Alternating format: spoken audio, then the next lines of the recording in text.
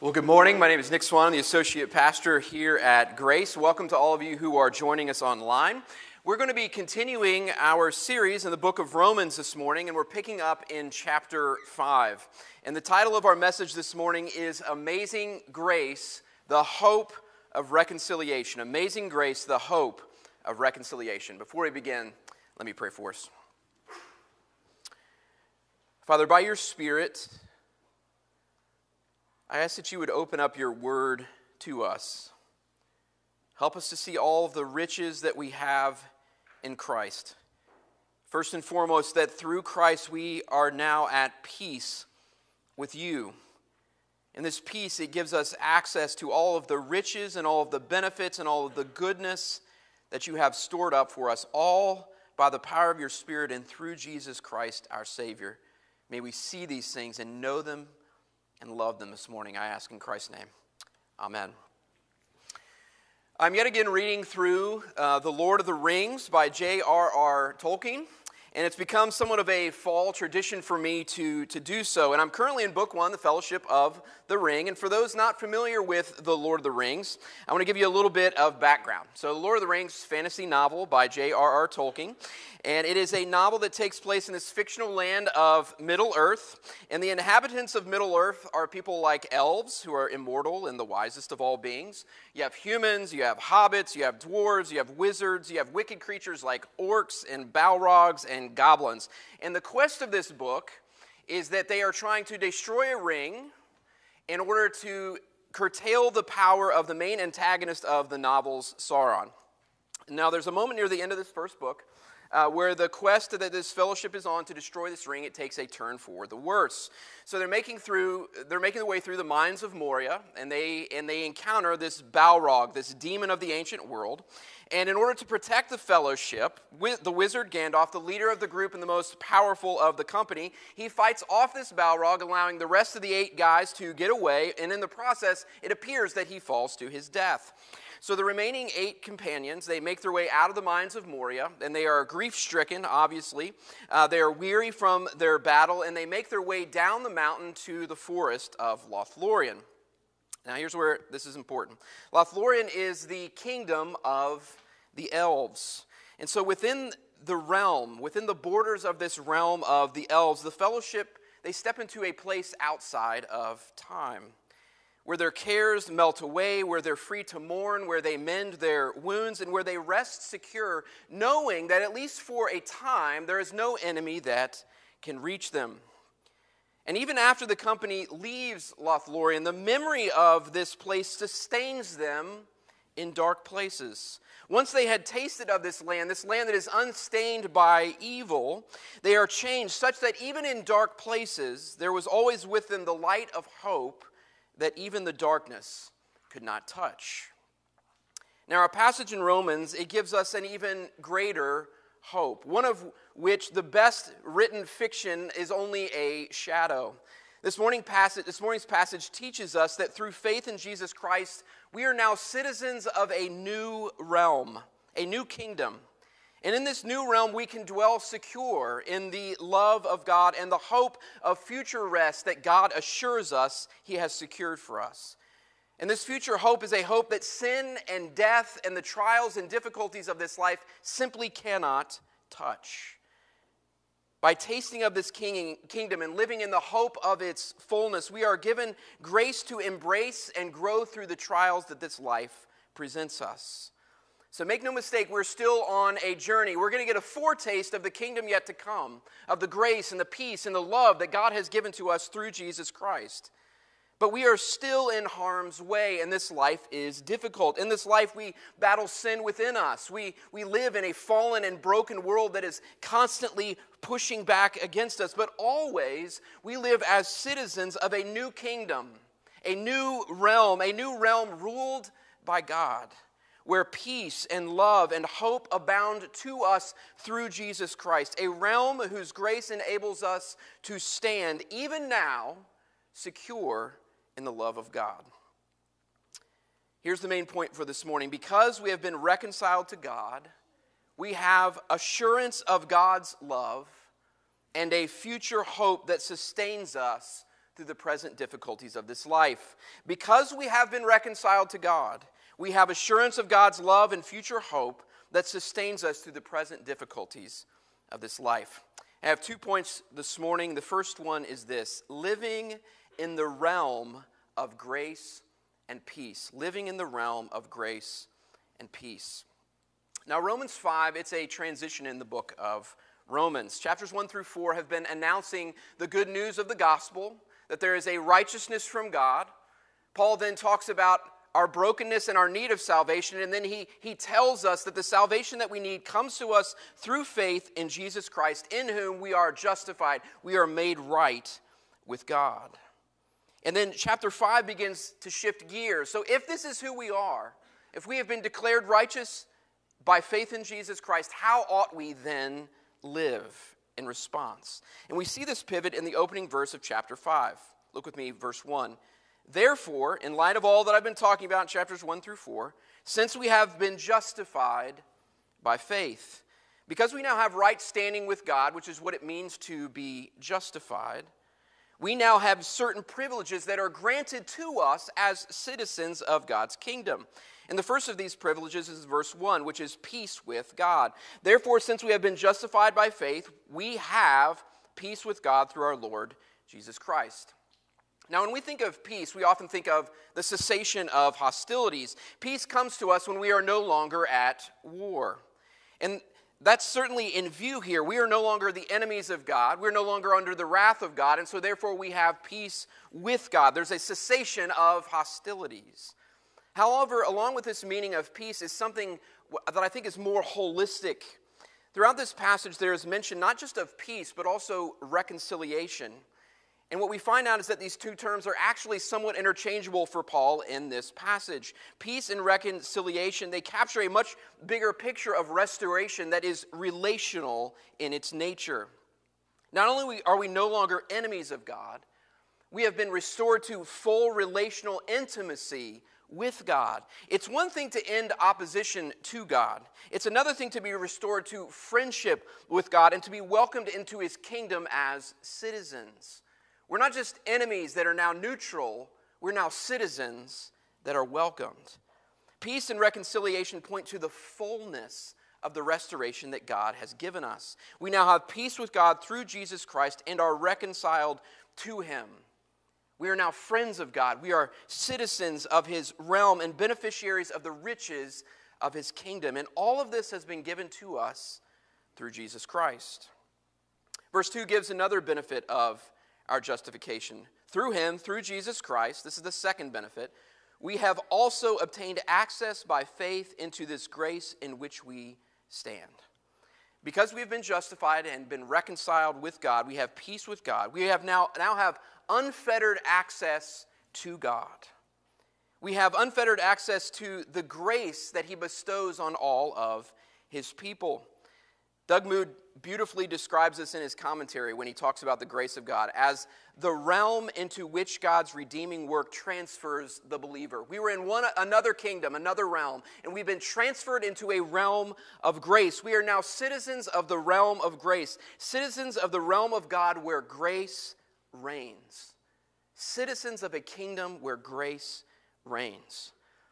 The last benefit of justification given to us in these opening verses of chapter 5 is found in verse 2. Look with me again. I'm going to read these three together. Therefore, since we have been justified by faith, we have one, peace with God through Jesus Christ, through whom we have also, number 2, obtained access by faith into the grace in which we stand. And third, we rejoice in the hope of the glory of God. Now, the word rejoice here also has connotations of boasting. We rejoice, we boast. Or as Doug Moo again says, we are joyfully confident of the hope that we have in Jesus Christ, the hope of the glory of God. Now, the glory of God here is a state of God-likeness or Christ-likeness that's been lost. So all have sinned and fallen short of the glory of God, Romans 3:23. There's a glory that we have lost. We are not like God as we ought to be. And what's promised here is we now have the hope of being like God, that one day through this life we are becoming more and more God-like, but one day we will receive the full glory of which we were designed to receive, where we will be like God, fully glorified as God designed us to be. And we are to rejoice, we are to boast, we are to be confidently joyful in this hope of future glory, the glory of God when we will finally be like God. Now, I want you to note something about these opening verses. Note the tenses, like the grammatical tenses. Past tense, we have been justified. We have peace with God. We have obtained access by faith. All past tense, things that are ours through Christ. We then have the future. We rejoice in the hope, the future hope of the glory of God. And we have the present. We have access by faith into this grace in which we now stand. Past, future, present. What Christ has done is already ours. We have justification. We have peace. We have access. What Christ will one day bring about to completion, the hope of the glory of God when we shall be like Him. He has set this hope before us, and it should shape how we now live.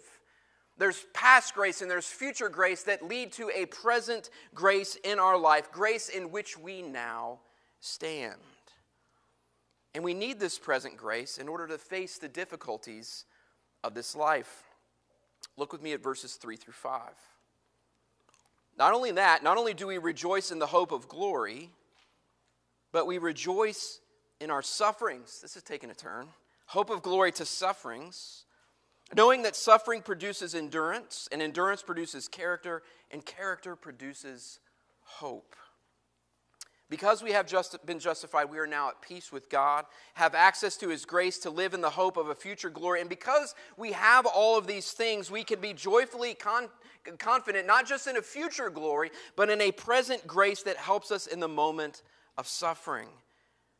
And we can embrace these sufferings because we can see that God is at work. There is progress that is happening as we begin to embrace these sufferings. Note the progression.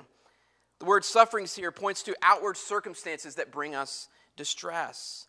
As we access God's grace to stand in the midst of these sufferings, rather than destroy us, actually produce in us endurance. It produces in us a growing capacity to hold out or to bear up in the face of difficulties. This endurance in turn produces character in us. The endurance, it begins to shape us. We begin to, through the suffering and through the endurance, begin to look more and more like Christ as we embrace these sufferings and stand in the grace that we have access to. And then this character, it leads us to hope. The more Christ-like we become, the more we long for the fullness of the hope of being like Christ in heaven. The hope of a day when we will no longer need to suffer, when we will no longer battle with our sin, with our lostness, with a broken world, when we will finally be like Christ. Now, an apt illustration of this progression can be found in the progress we make as we exercise. Now, this may come as a shock to some of you that although I have the appearance of being in immaculate physical shape, I am not well acquainted with what many of you call exercise. So like all good pastors who are looking for information on topics they don't understand, we turn to Wikipedia. I turned to Wikipedia and looked up exercise, and I searched it to confirm what I'm about to share with you. Otherwise, it would simply be anecdotal. All right. The act of exercising, it is akin to suffering in this passage. But as we embrace the suffering of exercise, we begin to see what was at first hard is now becoming easier. We begin to grow in our endurance.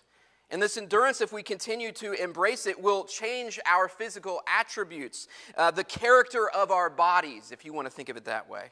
We begin to see muscles emerge and increased cardiovascular capacity, better sleep, weight loss, etc. And often the act of exercising and its results are driven by a future hope. Smaller suit or dress size, feeling physically well, lower long-term health risks, seeing a certain number on the scale when we step on it in the morning, suffering leading to endurance, leading to character, and all living in light of a future hope. In a far more profound way, this passage points to a spiritual transformation that takes place as we stand in the grace of God and embrace the transformative work that God is seeking to accomplish in us through suffering. Suffering leading to endurance, leading to character, leading to hope. Paul then gives us a rather remarkable promise to aid us in our motivation to embrace this process. Verse 5, and hope does not put us to shame, because God's love has been poured into our hearts through the Holy Spirit who has been given to us. When we rest in the justification and the peace that are ours, when we stand in the grace that is ours through Christ, we have a hope that will not put us to shame. More than that, we have the gift of the Holy Spirit. God himself dwells within us. And through the Holy Spirit, love has been poured out into our hearts. In other words, God has not left us to ourselves. In the midst of our suffering and our enduring and our growth in character, he pours his love into us. He indwells us by the power of his Spirit, enabling us, reminding us, this is who you are. You have been justified. You are at peace with me. I love you. My grace is present for you to stand in right now. And if you will embrace this through this suffering, you will become more and more like me. And one day, the hope that you long for will be a reality. You will be like me. This is what God does for us as citizens of his kingdom. Secure within the realm of God's grace and peace and love, we are enabled and empowered to embrace suffering, leading to endurance, leading to character, and culminating in the fullness of a hope that will not put us to shame. Now, the biggest challenge we face in applying these truths, at least in my experience, is remembering them on Monday.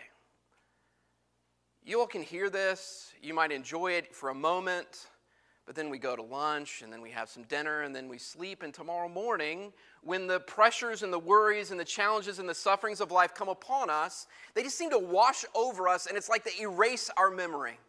Everything we thought we knew goes away, and we suddenly think we are alone in facing the sufferings that are before us. And so what God calls us to do is, as far as we are able, to remind ourselves each and every day of whose kingdom we belong to and the privileges that we have as citizens. Friends, remember, you are a citizen of God's kingdom, welcomed into the realm of God's grace and love. You have been declared right with God. You are right with God. You no longer need to earn salvation. He's not waiting for you to do something in order to love you. You are right with God. You have peace with God. He is not angry with you. He's not disappointed with you. He does not stand aloof from you. In fact, he loves you and welcomes you over and over and over again through Jesus Christ. You have access to the grace of God, unfettered access to the abounding grace of God. And God's Spirit dwells within you, and he is there to remind you of how much God loves you. You have a hope that darkness and sin and death and suffering simply cannot touch. And God calls us to remind ourselves of this, to remember these things and begin to live and walk in the good of these things. In light of these things, we can face the sufferings that this life brings upon us. You may be experiencing them now. If you are not, you will. Suffering will come. And what God is promising is that we have access to all we need in order to face that suffering and see God's redemptive work through it. As Paul says later in Romans 8, the sufferings of this present time are not worth comparing to the glory that is going to be revealed to us. The love that's been poured into our hearts, no one can separate us from that love which is in Christ Jesus. Shall tribulation or distress or persecution or famine or nakedness or danger or sword? Paul says, no. In all these things we are more than conquerors through him who loved us. For I am sure that neither death, nor life, nor angels, nor rulers, nor things present, nor things to come, nor powers, nor height, nor depth, nor anything else in all creation will be able to separate us from the love of God in Christ Jesus our Lord. That's what is promised to us. We no longer need to live in fear of the sufferings of this life, nor despair when we are in the midst of them. God is with us, and he says he will never let us go. By the power of his Spirit, he is pouring out his grace and his love upon all the citizens of his realm. Now, our second point, very briefly, is all about the assurance that God gives us of this love. Now, in theory, God should be able to speak verses 1 through 5, and that should be sufficient for us. But we are forgetful, we are dense, We often don't believe. And so God always, in spite of simply telling us that he loves us, he wants to demonstrate his love for us and give us assurance so that when our faith wavers and when we wonder whether God is really with us, we have assurance of his love. Point number 2, assurance of the love of God. Look with me at verses 6 through 8. For while we were still weak, at the right time Christ died for the ungodly. For one will scarcely die for a righteous person, though perhaps for a good person one would dare even to die. But God shows his love for us in that while we were still sinners, Christ died for us. In these verses, God gives us assurance of his love. We see the great lengths that God went to in order to save us and demonstrate his love for us. We didn't seek after God. He came after us. He didn't rescue us because we were worthy. He rescued us in spite of our unworthiness. And to illustrate this point, Paul, in the midst of this argument, he compares God's love and willingness to sacrifice with our reluctance to do the same. I think it's fair to say that many of us would be willing to give our lives for the people that we love. I think that's fair. I think there would be some of us who would be willing to give our lives for a stranger in need. There would be probably very few of us who would be willing to give our lives for someone who is our enemy. But thankfully, God is not like us. Do you have any doubt that God loves you or his presence is with you in the midst of suffering? I want you to doubt no more. God's love for you has been demonstrated beyond any doubt. When we were weak, not when we were strong, the Father gave his Son to die for us. And he didn't die for the righteous or the worthy or the seeker. He died for the ungodly, the enemy of God. God made peace when we were his enemies, and he did so at cost to himself. Christ died for the ungodly, for the sinner, for the weak, for those in rebellion against him, so that we might know peace with him.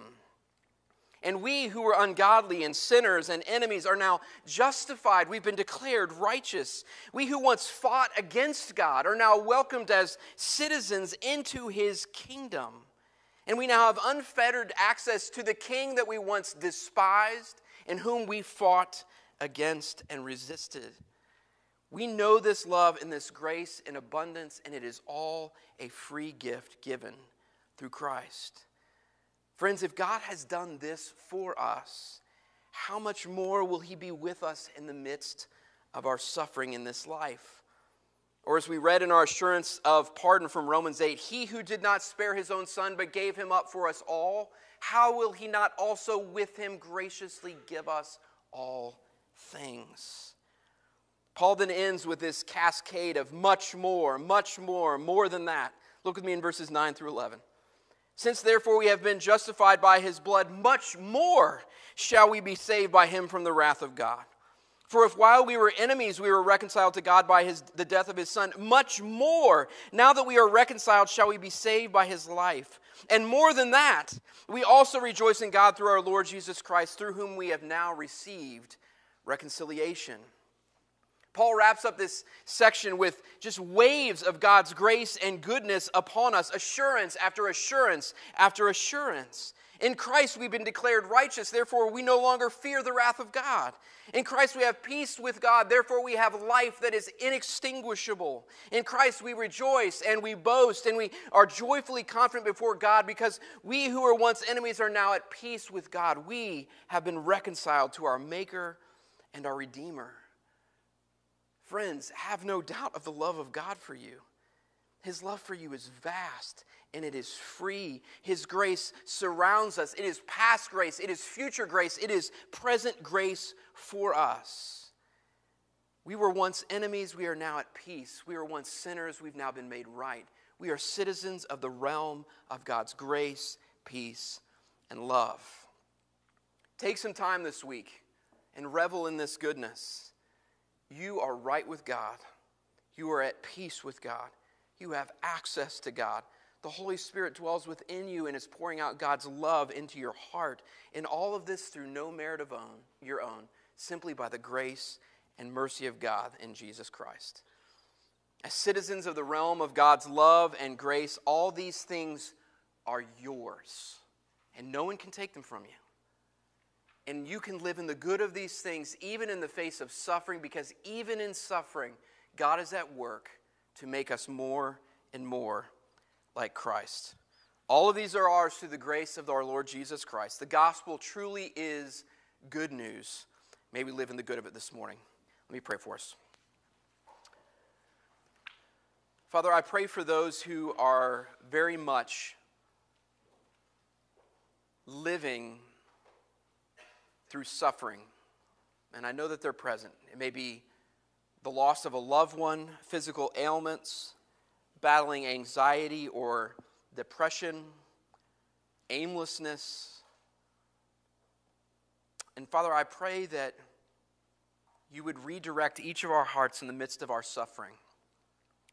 Rather than our suffering blinding us, may we be able to see through the suffering of our lives and see your goodness poured out to us. And may you begin to work through that suffering to make us more like you. Give us endurance. Shape our character. Remind us of our hope. A hope that has been given to us through Jesus Christ and poured into our hearts by your Spirit. I ask these things in Christ's name. Amen.